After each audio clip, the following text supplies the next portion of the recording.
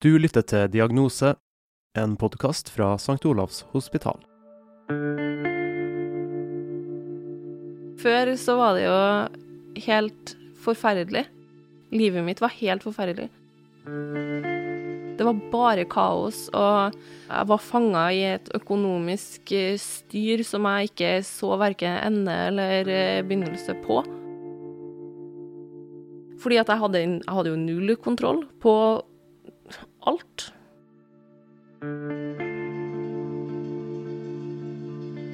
Det finnes få psykiske lidelser som er like kompleks og potensielt ødeleggende. For utenforstående kan det være svært vanskelig å forholde seg til det som kan oppfattes som en orkan av uregulerte følelser og utbrudd. Ofte vet hverken familie eller venner hvordan de skal hjelpe eller ta vare på de her menneskene. Men hva ligger egentlig bak diagnosen? Hva skjer i hodet, og hvordan kan de få hjelp? Jeg heter Elling Finnanger Snøfull, og denne episoden av Diagnose skal handle om emosjonelt ustabil personlighetsforstyrrelse, eller borderline. Hvis du har borderline personlighetsforstyrrelse eller emosjonell ustabil personlighetsforstyrrelse, så kan det gå fra 0 til 100 på 0 sekund. Du vil oppleve manglende selvkontroll og mangel på impulskontroll. Marianne Moen er psykiatrisk sykepleier ved Enhet for gruppebehandling på Nidaros DPS ved St. Olavs hospital. Der er hun gruppeleder og individualterapeut for pasienter som har borderline. I Norge regner vi med at 1-3% av befolkningen har denne utfordringen, og det er like mange kvinner som menn. Likevel er det stor overvekt av kvinner som søker hjelp eller som får fastsatt diagnosen. De mennene som vi har hatt, de sier at 95% av dem har vært i sinnemestring tidligere. Og det er jo fordi at uttrykket er så forskjellig. Jeg tenker at utfordringene i bunn kan være likedan, men så en mann, impulsiv adferd, sint og rasende, er mye mer truende enn en dame i samme situasjon. Og at det er lett å tenke at det er sinne som er utfordringen, og at det ikke er en del av den emosjonelle ustabiliteten eller borderline-biten. Uttrykket personlighetsforstyrrelser brukes som en rekke psykiske lidelser som er preget av oppførsel og tanker som er annerledes enn hos de fleste andre i den kulturen og det samfunnet man lever i. Borderline er en av de vanligste av dem her. Den kjennetegnes blant annet ved at det er vanskelig å ha en stabil opplevelse av seg selv og hvem man er. Relasjoner til andre mennesker er ustabil, og man har nedsatt evne til å regulere følelser, som ofte kommer ut av kontroll. Det er mye svingninger i humøret. Elsk det ene øyeblikket og hat det neste, liksom. Du kan ha mange planer, det ene øyeblikket, det neste så har du det ikke. Det liksom beskrives litt i alle relasjoner og situasjoner, er egentlig at det svinger veldig, veldig fort da. Også samtidig som man har veldig dårlig trua på seg selv, og kan sitte med en tomhetsfølelse i seg, at den ikke har noe verdi da. En av de sterkeste kjennetegnene på borderline er mangelen på impulskontroll. Det kan i verste fall få alvorlige konsekvenser. Den kan jo strekke det så langt at det er selvmordsforsøk, for eksempel. Selvskading, alvorlig selvskading. Truing. Og er det sinne som tar over, så har den jo ikke noe selvkontroll heller, som gjør at den klarer å regulere seg ned, så at den ikke virker så skremmende og truende på andre. En annen fremtredende faktor er forlatthetsfølelsen. Den kan vise seg ved at man anstrenger seg desperat for å unngå en reell eller innbilt fare for å bli forlatt. Det kan jo være at du flytter til en ny plass, begynner på en skole eller ny jobb. De nye kollegaene eller medelevene har lyst til å bli kjent med deg, men frykten din for å bli forlatt gjør at du ikke lar dem komme inn på deg. Du vil gå glipp av mange gode relasjoner. Eller at den klamrer seg så gærlig til noen som den har i livet sitt, at den blir tiggende og truende, og også sier at jeg kommer til å ta livet av meg hvis at ikke du er hos meg. Alle disse tingene gjør det naturlig nok svært vanskelig å fungere i en normal hverdag. Det er ikke uvanlig at de med borderline ramler ut av både skole og jobb. De mister om mye relasjoner, ofte familie kanskje er utslitt fordi at de har vært med på alle disse svingningene som disse pasientene har da. Også kjærester trekker seg unna, for det skal noe til å leve med en som svinger sånn i humøret sitt hele tiden da, og elsk-hatforhold og sånne ting, så de mister veldig mye relasjoner. Venner for korte tid, den ene øyeblikket er du verdens beste, og det neste så hater jeg deg, liksom. Det å belønne seg selv, men også å straffe seg selv for å håndtere svingningene, er vanlig hos pasienter med borderline. Når man samtidig da ikke evner å tenke konsekvenser av handlingene sine, kan det by på store utfordringer. For å prøve å håndtere seg selv da, så kan en jo tenke at nå fortjener jeg, og så bruker de penger over evne. Og så blir han sittende med skjegget fullt av postkasser etterpå, liksom, fordi at han har brukt mer enn han hadde, og kommer i store økonomiske vansker på grunn av det, da. Men også det å prøve å ha en verdi og få en øyeblikkelig tilfredsstillelse, sant? Så kan det jo være for eksempel rusmisbruk, da. Det å ruse seg kan jo gi en tilfredsstillelse. Det å fornekte seg mat, for eksempel, eller det å overspise, eller å ha tilfeldige sexpartnere. Altså det er jo den her potensielle faren for egen liv og helse, da.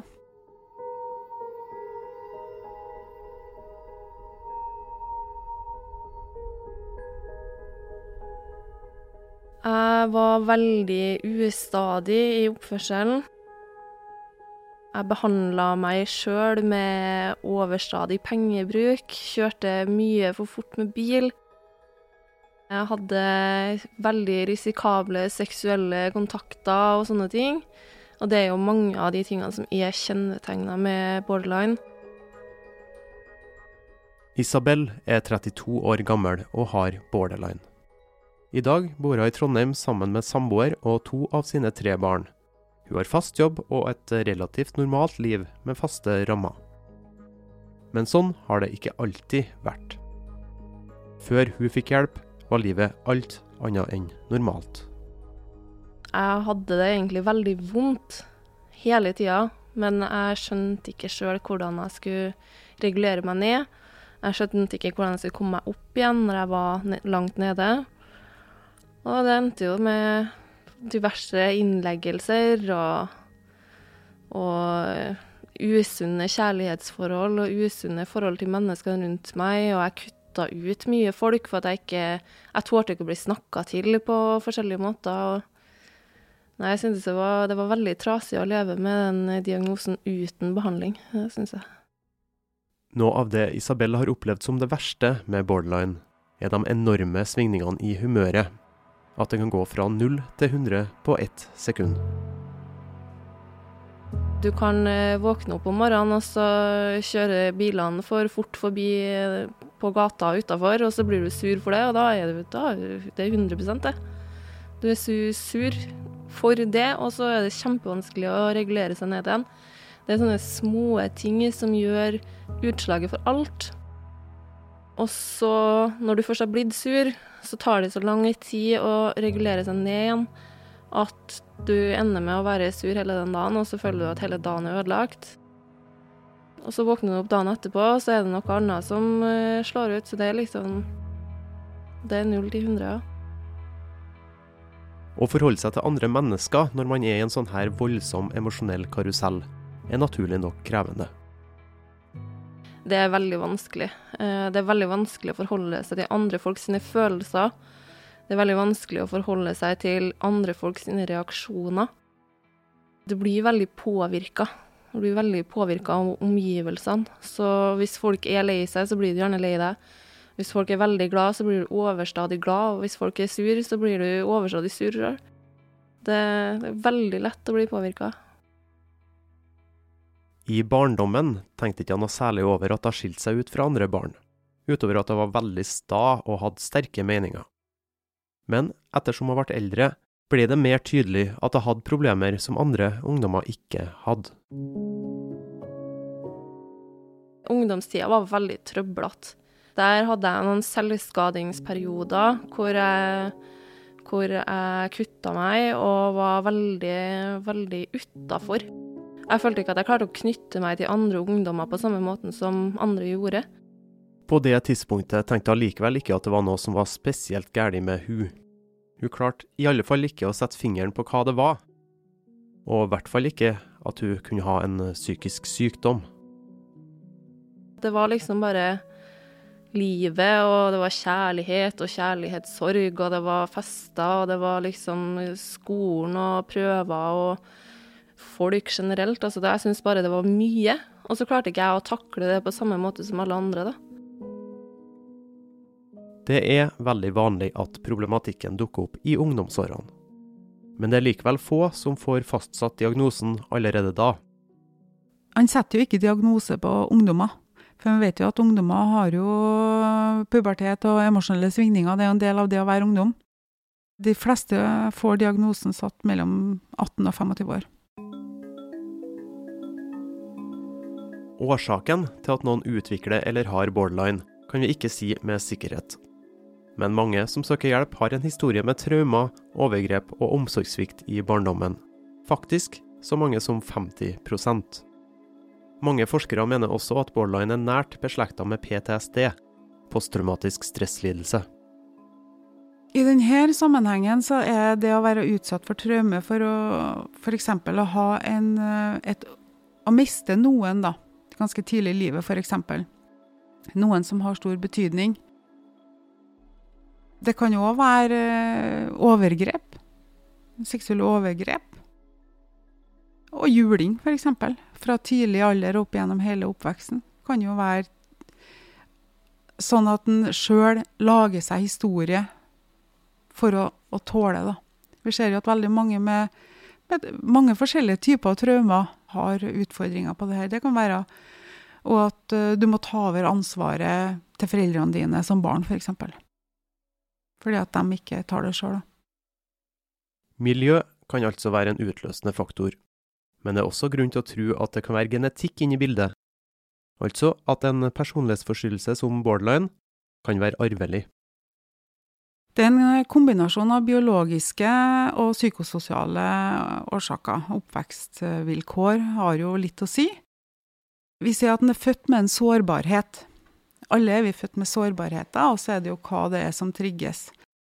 Hvis at en av oss har hatt en sårbarhet for denne problematikken, så ville kanskje en av oss ha blitt dårlig, fordi at vi har hatt et dårlig oppvekstvilkår, mens den andre hadde akkurat samme sårbarhet, men hadde en trygg oppvekst, så har ikke slått ut da, fordi at den har blitt validert. Den har blitt møtt og forstått, liksom.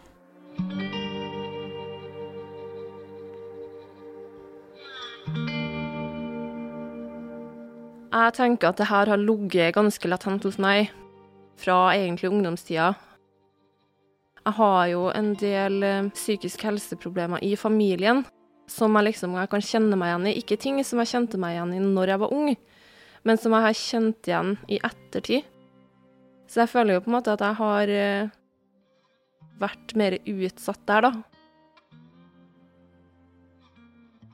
Jeg har ikke noen fæle opplevelser eller sånne der ting i barndommen som jeg kan pinpointe at sånn og sånn har det vært. Men selve diagnosen føler jeg også er traumeutløst da, i voksen alder. I midten av 20-årene, da Isabel bodde i Alta i Finnmark, mistet hun nemlig sitt andre barn under fødsel. Og da følte jeg at det var den knekken som gjorde at hele den der borderline-personligheten, den ble utløst. Den kom dundrende på som et tog etter det.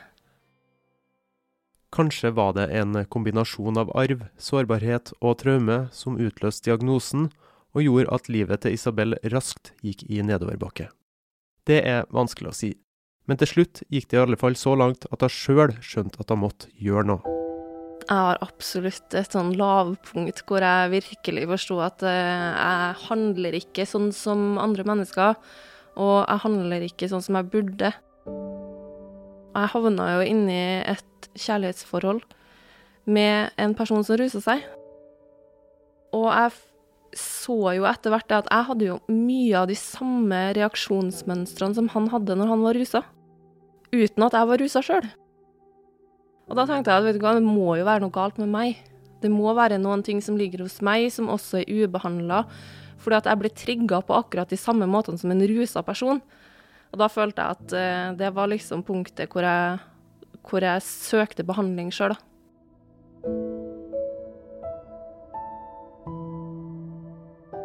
Det skulle gå en god stund før Isabel fikk en varig bedring. Hun hadde ikke noe god kjemi med den første psykologen hun kom i kontakt med gjennom fastlegen.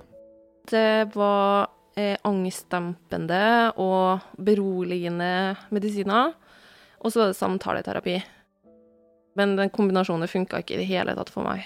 Behandling med medisiner for personlighetsforstyrrelser i seg selv har liten verdi, foruten å dempe andre psykiske lidelser som ofte forekommer samtidig, som angst og depresjon. For Isabel ble tida som fulgte fylt med en rekke innleggelser. Det var inn og ut av døgnbehandling ved distriktspsykiatrisk senter.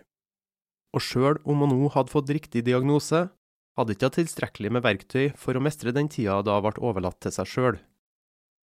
Snart skulle hun derimot få nyss om et annet behandlingstilbud i en annen del av landet, som skulle vise seg å være akkurat det hun trengte.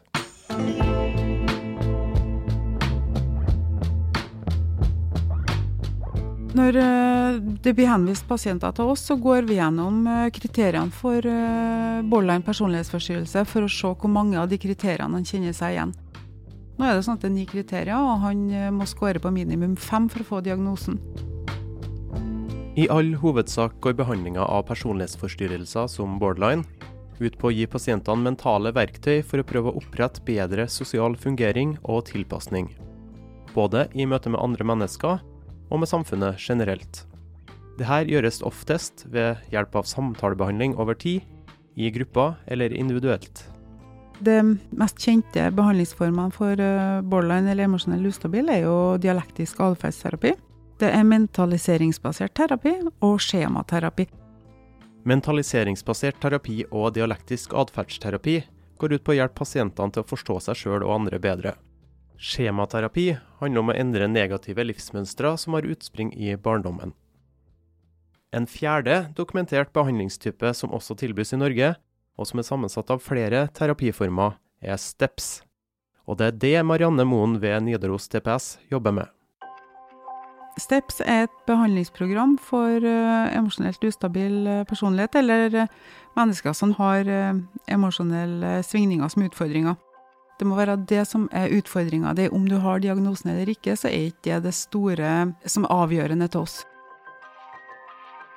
Det er et kursprogram i gruppe med 8-10 deltakere. Vi jobber med erkjenning av egen sårbarhet og bli kjent med egen sårbarhet. Vi jobber med ferdigheter, lære nye mønster å håndtere hverdagslivet på, som medfører bedre livskvalitet og mindre trøbbel med relasjoner.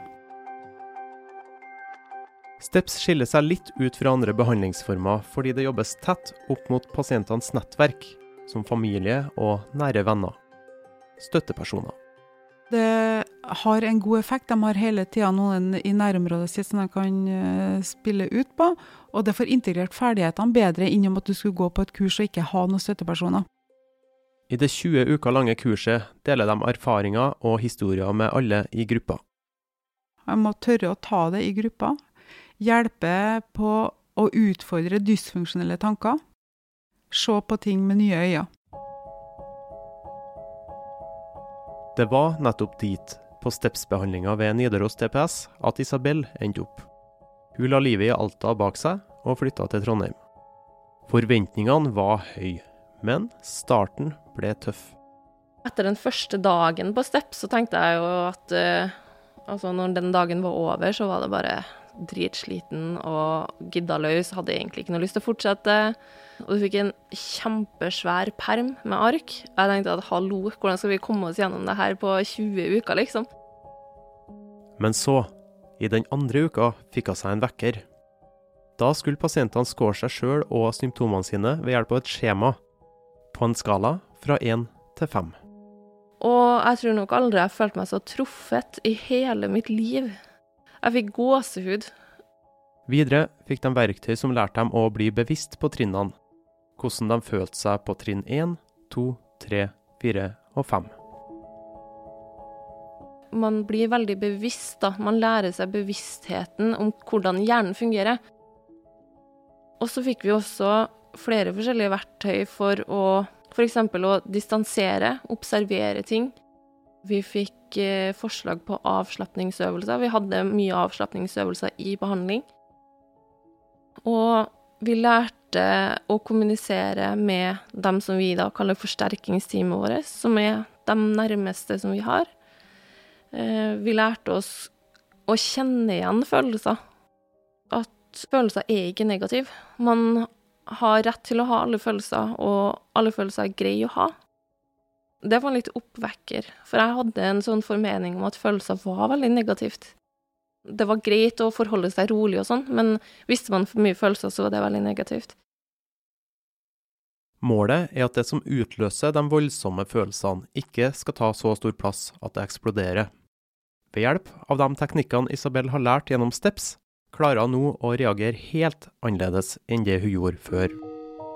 Jeg føler ikke at jeg kommer i sånne situasjoner i dag. Jeg gjør ikke det. Den situasjonen hvor jeg kunne våkne opp og en ting kunne velte hele lasset fra morgenen av, liksom, det skjer ikke nå lenger. Innholdet i STEPS-permen er så innarbeidet i hodet. Samboeren min, han jo veldig glad i det her eksempelet da. Tidligere så kunne jeg være sint på han når han kom hjem fra jobb, fordi at han var 4 minutter for sen. Og da han ble jo anklaget for utroskap og for å ha kjøpt seg en ny bil bak ryggen min og i det hele tatt. For jeg hadde jaget meg opp så mye i hodet selv, og så kom han senere hjem enn vanlig. Og det var liksom det som fikk lasset til å bikke over. Mens nå synes jeg jo egentlig litt deilig hvis han kommer hjem litt senere, da har jeg litt mer tid for meg selv. Man får et annet synspunkt på verden. En kombinasjon av vellykket behandling, et trygt nettverk av familie som har stilt opp, og ikke minst god og tett oppfølging fra NAV, har gjort at Isabel nå tilbake i jobb. Hun har samboer, barn og bil og lever et liv hun aldri trodde hun kom til å oppleve. Før så var det jo helt forferdelig. Livet mitt var helt forferdelig. Det var bare kaos, og jeg var fanget i et økonomisk styr som jeg ikke så hverken ende eller begynnelse på. Mens nå så jeg liksom, nå så livet mitt så perfekt som det kan bli. Og det sier jeg litt sånn gråtkvart, for at jeg kunne aldri ha forestilt meg at det skulle bli så bra som det nå. Det mange som søker hjelp for å klare å håndtere det å ha en emosjonell ustabil personlighetsforstyrrelse. Og ulike behandlingsformer passer for ulike pasienter. Hvis du kjenner deg igjen i noen av de symptomene som beskriver denne problematikken, ta kontakt med fastlegen. Få henvisning til den behandlingsformen som du tenker passer for deg. Marianne Moen legger ikke skjul på at hun synes det givende å jobbe med denne pasientgruppa. Jeg synes det helt fantastisk å jobbe med denne type utfordringer, fordi at det så fine folk som har fornektet seg selv å ha det bra i så mange år. Det skal lite til etter hvert å glede dem. De blir så glad når de klarer å håndtere små deler av livet sitt selv. Det også kan hjelpe noen ut i en mer hensiktsmessig hverdag, at de klarer å ta tilbake funksjonsnivåene sine, få nye gode relasjoner, ta tilbake gamle relasjoner, komme seg videre. Det jo helt fantastisk å se. Jeg tenker i forhold til den stigmatiseringen som av denne problematikken i utgangspunktet, som kan hjelpe til oss å motbevise da. For det finnes behandling, og de kan få det bra i livet sitt.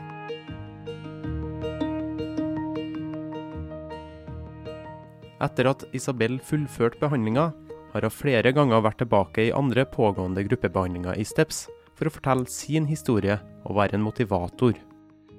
Det har vært viktig også for hun.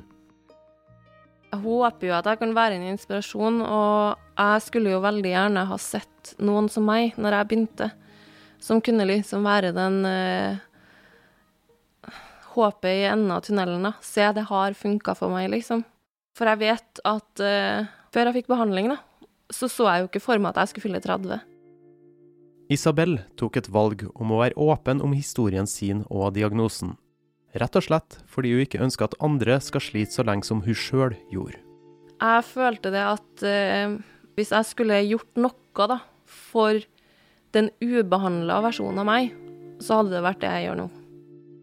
Og jeg tenker at det mange andre der ute som ubehandlet med denne diagnosen her. Så hvis jeg kan nå ut til noen av dem, hvis jeg kan nå ut til en av dem, så har jeg gjort noe fint.